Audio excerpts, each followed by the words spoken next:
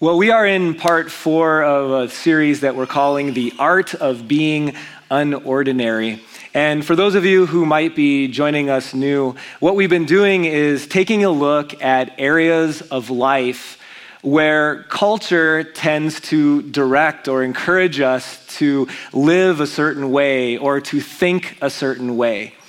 And what we discovered in week 1, or what we talked about, was this, that just because everyone is doing something a certain way doesn't mean that everyone should be doing it that way. And if you're a parent, this is something you come back to over and over again with your kids, right?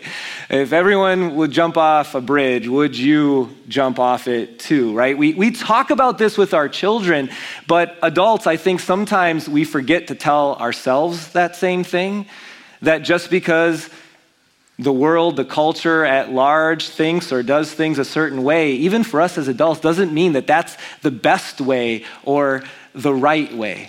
And so what we've done so far is looked at different areas of life where when Jesus changes your life, gives you eternity, becomes your Lord, that he also changes the way that you view things as you live out that new life.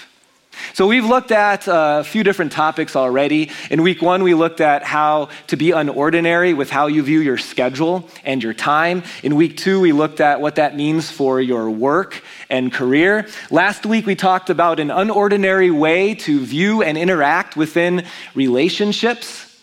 This week, I have the fun opportunity to talk about an unordinary way to view wealth. An unordinary, godly way to view the things that you have on this earth, your money, your material blessings. You know, there's a lot of different things that people ask or think about when it comes to wealth and money. But I would say one of the most common questions that people ask, it usually happens when you're in your younger years, but honestly, it doesn't go away forever or all the time. A very common question is this one. How do I get rich? Or how do I accumulate more? How do I get more? And the reason why I know that people ask this question a lot is because it's one that I've wrestled with in the past. I also know it because if you Google books about getting rich, there is a ton of different books. I only listed about 8 of them or so here on the screen. The Science of Getting Rich, Rich Habits, Think and Grow Rich. My favorite title is the last one. You're So Money. Live rich, even when you're not. Sounds like a good book to become bankrupt or something, or to fool yourself, I guess. But this is something, this feeling of having more, this feeling of maybe someday considering that you're rich, something that all of us have wrestled with in one way or another, especially in such an affluent country as the United States of America. But as you consider that question that you've at times wrestled with, I have another question for you to think about. How much do you need in order to consider yourself to be rich? Like, at what point, if this is the line for being rich, do you go from not rich to being rich? Have you thought about that question? You know when you graduate because they give you a diploma. You know when you finish a race because you cross the finish line. How do you know whether you got to that point of being rich? Well, there was a Gallup poll done a number of years ago trying to find what the common answer to this question of how do you know when you're rich or not might be. And they polled lots of different people, thousands, in different economic, areas and brackets. And it's interesting what they found. So as they looked through the numbers, the people that they polled that had an annual household income of $40,000 or less, when asked, how much would you need to think or feel rich? The average answer was around $75,000 a year household income.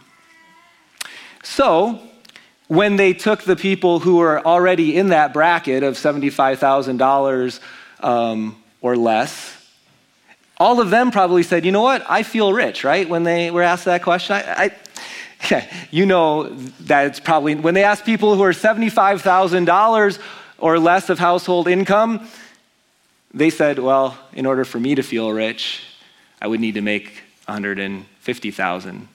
You know where this is going, right?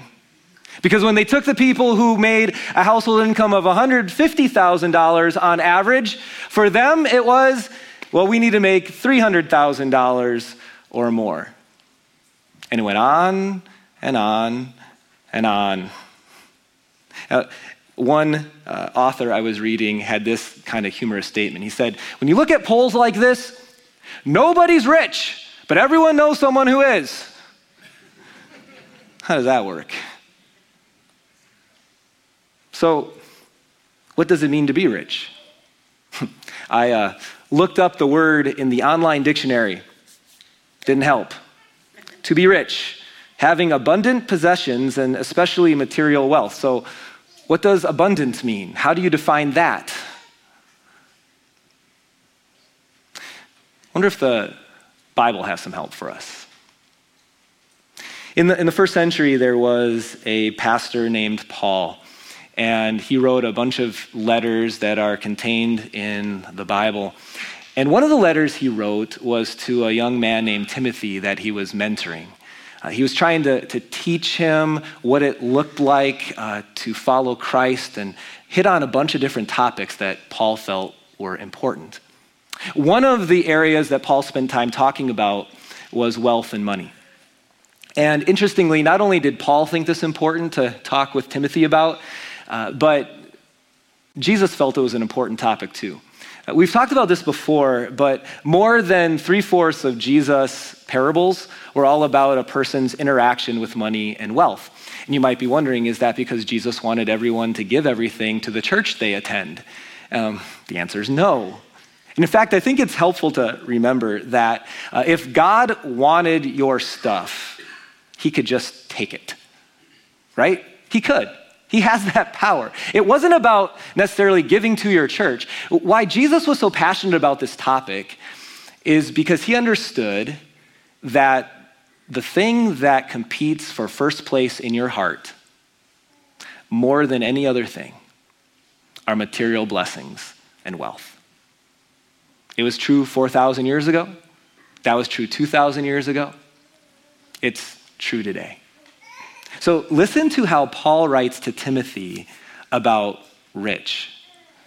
In 1 Timothy 6, verse 8, he writes, if we have food and clothing, we will be content with that. And then pause, period, new thought. And those people that have more than food or clothing, those who want to get rich, those who have more than just what they need. Now, you read that first part first and you think, okay, if I have food and clothing, I'll be content with that. And your first reaction is, no, I won't. What Paul is saying, Timothy, you should be. You could be. And then there's these other people that have more than just food and clothing. They are the people who want to get rich. Here's how Paul describes it. When you get rich, it's that point where you go from having only what you need for the day to having more than what you need for the day. That the baseline is having what you need. Anything more than that, God says, you're rich. And you know, it's interesting. For thousands of years, that baseline made people really happy. Like, if I had a shelter to keep me dry from the rain, and I had some animal skin blankets to keep me warm when it's cold, and some clothes to keep me warm, and if I had enough food for today, and maybe a little bit for tomorrow already, and if I was nearby some clean water, like a river or a well, I mean, that's a good day. That is an amazing life And yet something's changed, right? In our culture. Something's changed in us. But when it comes to the definition of rich, Paul comes back to this very simple way to understand it. It's our first fill-in for today. Rich is having more than you need. Do you have more than you need? Do you have more shoes that, I'm just going to pause right there. I know some people, I might even be one of them, potentially, that have so many clothes that you kind of have to pull them in and out of the closet seasonally because the closet or your drawers don't fit them all. I know some people that have so many clothes that they end up getting rid of a bunch, giving them away, only to buy more to replace them because they have so much. I know some people who have so much stuff in their attics or basements that they don't even know what's up there anymore because they have so much. We would have to say, for the vast majority of us, we have more than we need. So I have some great news for you. This might be the best news you've ever heard at church. No, it's not, because Jesus is the best news. But you came here wondering, hopefully someday I'm rich. You're going to go home today saying, hey, baby, honey, we're rich. Let's go out to eat today, celebrate the fact that God says we're rich. We have more than we need. You're rich. Now, I also recognize that there might be some listening to this message that don't have necessarily everything they need. And for that, I would say, please reach out to us as a church. We want to help. We can connect you to the right people or the right organizations. I know that on a day where you're hearing you're rich, not all of us are feeling that either, because some of us, it's because of the rising costs in our country, and what we have doesn't buy as much as what it used to. I think a lot of times the reason why we don't feel rich is because as our money grows, so do the things that we purchase. So the margin is always so small that there's always this stress and there's debt because we are not necessarily wise with how much we spend. And as our gifts grow, so do the things that we buy or the houses that we purchase. But the reality is, the vast majority of us today, we have more than we need. We may not have everything we want, but we have more than we need. We're rich. So, the ordinary question in our culture that people ask about wealth is this: how do I get rich? The unordinary question that I'm asking all of us to think about is this question: how do I do a good job at being rich? How should I act and interact with what I have as someone who has more than I need? And that's what Paul continues with in his letter to Timothy. We're going to skip ahead to towards the end of that chapter, verse 17. There's going to be three things we're going to look at today in how to be unordinary with our wealth. The first we find at the beginning. Paul writes, command those who are rich in this present world. He's being very clear. He's not talking about heavenly riches right now. He's talking about material blessings, rich in this present world. He commands them not to be arrogant. Do you know any arrogant rich people? Isn't that such a common thing? Like, the more that people have, or the more that you have, the smarter you think you are. And yet it's just the fact that we have more doesn't make us smarter. This was an issue 2,000 years ago. That's why Paul wrote about it. Even 1,000 years ago, I came across this quote from a church father named Bernard of Clairvaux. And he said, to see a man humble under prosperity is the greatest rarity in the world. There's something that happens as we get more if we're not careful. All of a sudden, we begin to think that it's us, or we at least forget that it's not just us, and we become very focused on how we got there, or very focused on the things of this world. And it's very easy to become arrogant. In fact, before the children of Israel entered the promised land, remember they spent 40 years wandering in the desert. They had almost nothing.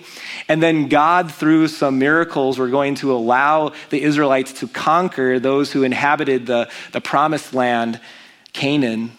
But before they did that, God, through Moses, was kind of getting ahead of things a little bit. Here's what he told them in Deuteronomy 8. You may say to yourself someday, when you have more, that it's my power and the strength of my hands that produce this wealth for me. And Moses says, but remember the Lord, your God, for it is he who gives you the ability to produce wealth. I know many of you, and I know how hard you work, and I know the talents you have. I know how dependable you are at your job. And it certainly is through the skills and gifts and perseverance that you have that God has blessed you with the things that you have. But at the very same time, let's never forget that God is behind it. Because here's what I also know. There are some hardworking, dependable, talented people who have less than you. And there are some talented, dependable people who have more. How does that work? How does that all figure out? It's God that's behind it. He's the one that gives us what we have. Here's another question. How many of you chose to live in one of the wealthiest countries the world has ever seen? There might be a few of you that came through your choice, but the vast majority of you, your story is mine. I didn't have any choice. I was just blessed to be able to live here and to have, from a worldly perspective, more than most. What a blessing we've been given by God. And so you know how to be unordinary with your wealth? There's the ordinary way to view things, but here's the unordinary way. First thing, that we work to replace arrogance with gratitude. That as unordinary wealthy people, rich people, that we live each day in the gratitude that God has given us more than what we deserve. We may not have everything we want, but we have more than we need, the vast majority of us. And if you feel that little arrogance kind of coming up in you, I was thinking this week, what do we do about that? Couple things. One, call it out in your mind and your heart when you're starting to feel that pride. And just squash it. Remind yourself that God is the giver. The other thing that can help sort of, I would say, center you is in the morning. Just in your morning prayer, make it one filled with gratitude. Thank God for the things that you have. Start your day with the mindset that all the things that I have today, God is the giver of all good things. So, first thing, being unordinary. Replace arrogance with gratitude. Paul continues to Timothy. He says, command those who are rich in this present world not to be arrogant, nor to put their hope in their wealth. Which is why? Which is so uncertain, but to put their hope instead in God, who richly provides us with everything for our enjoyment. Now, I wanted to pause here at the end part just for a moment. This is kind of a side note, but it's in the lesson. I think sometimes Christians and sometimes churches tend to accidentally give off this idea that Christians feel almost embarrassed if they have a lot. And I want you to know, if you're embarrassed that you have a lot, then in a way, you've forgotten that God is the giver because he's the one that gave it to you. And isn't it cool to understand that God gave it to us for our enjoyment? Like, if God has given you much, I mean, there's a responsibility there that we'll talk about at the end today, But there's also this ability to enjoy it. He gave it to you for your enjoyment. And so if you're balanced in how you look at what you have, if what you have has not become an idol, if you are diligent with generosity, and then you can still afford another pair of shoes, God's like, hey, go for it. I give you this for your enjoyment. If you're balanced in your generosity and what you have is not an idol, and you want to buy a slightly larger TV, which I might have done in the last month or so. I'm preaching to myself. Enjoy it. God says that's okay. You can enjoy it. If you're balanced in what you have and decide to buy a boat, enjoy the boat. God wants you to enjoy the things that He gave, right? But He tells us, though, don't put your hope in it.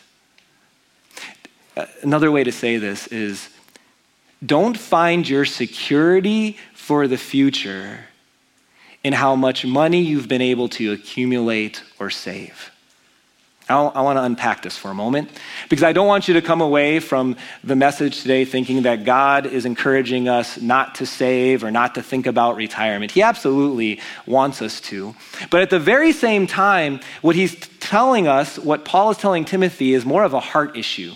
When you think about the future, where does your greatest sense of financial security come from? Is it the size of your retirement?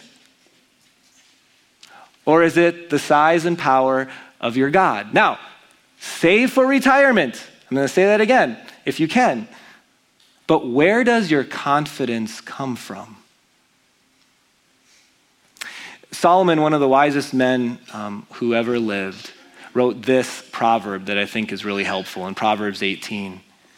He wrote, "The wealth of the rich is their fortified city." What Solomon noticed as he viewed people 1,000 years before Christ or so is that the rich people, the people who had more than they need, they found their security and their confidence, he called it their fortified city, in how much they had. And then he goes on to say, they imagine it because it's not going to work. They imagine it because it can't do what they hope it can do.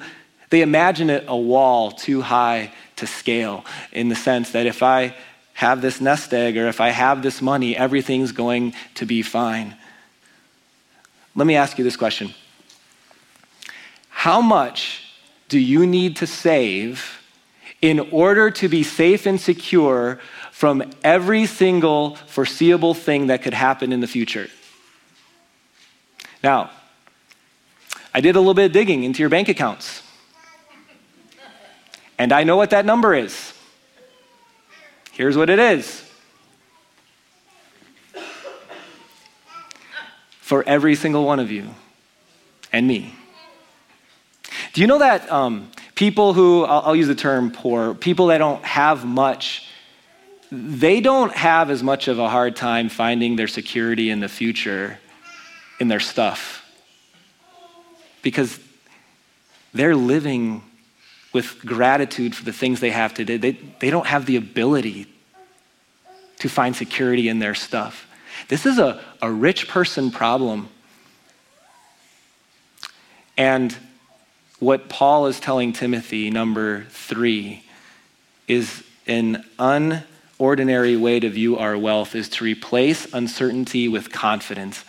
How? Well, let's go back to the verse. How do we do that? That instead of putting your hope in riches, put your hope in God, who richly provides us with everything for our enjoyment.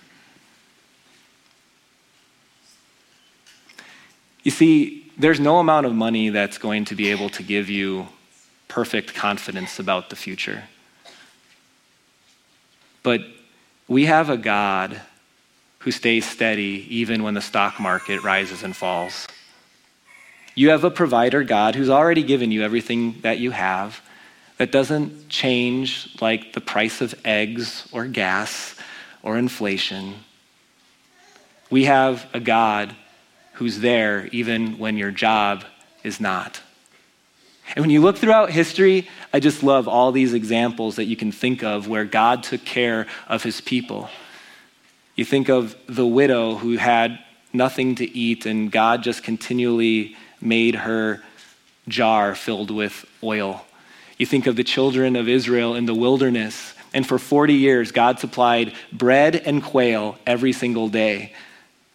He allowed for their clothes for 40 years not to wear out. Now, they were woefully out of style, but they didn't wear out. God took care of his people. He's protected them. He doesn't always give us everything we want, but you can have every confidence about the future that he does not forget about you and that he's going to take care of you. Find your security, even in uncertain times, in the God who provides. That's how you be unordinary with what we have. We take care of what we have, we even save, but we find our confidence and security in the God who's provided what we have in the first place. And then someday, he even is going to give us more. Riches that last forever.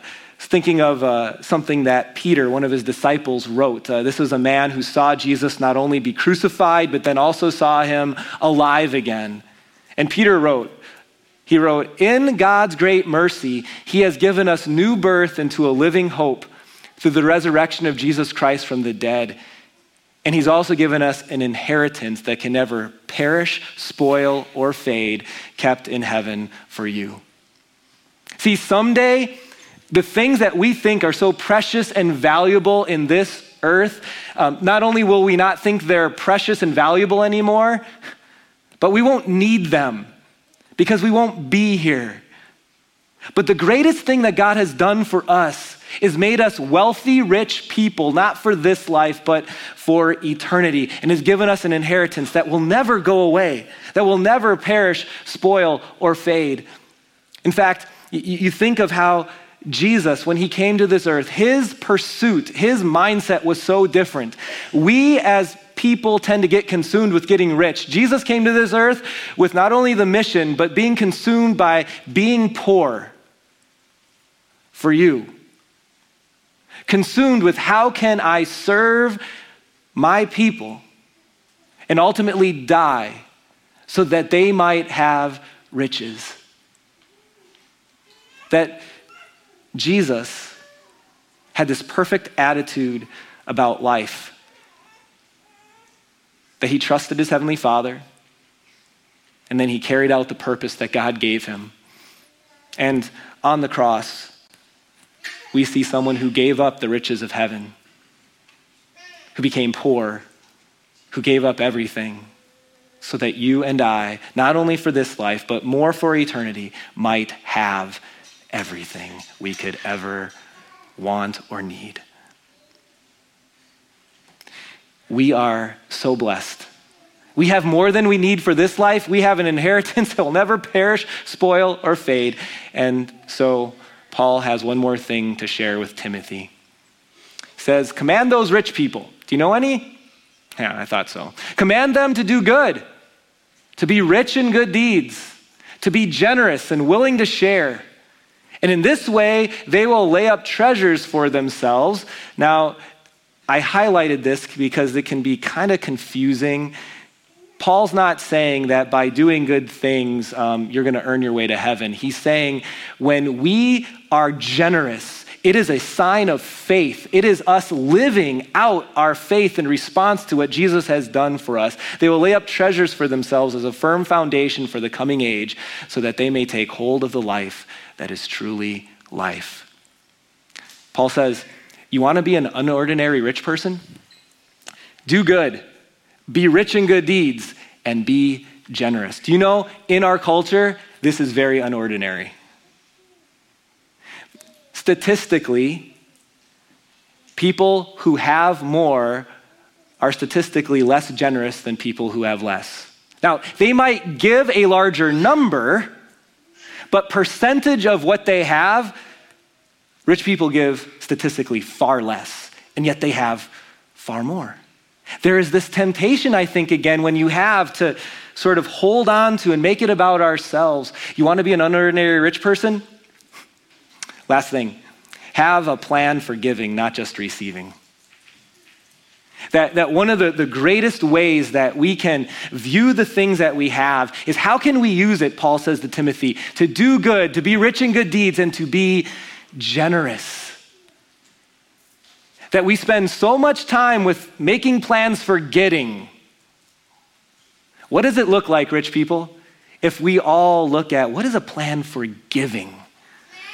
To an organization maybe that's doing good things, to your church, to people you know that are in need. How can we be generous, rich people? That's a way to be unordinary.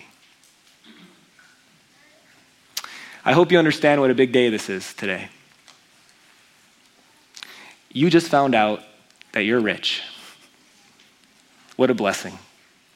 You have more, most of us do, than what you need.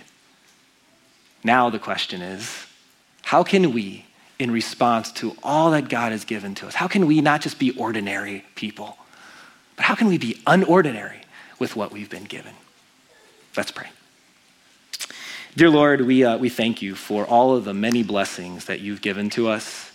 And we would ask that we view those as we should, gifts from your hand.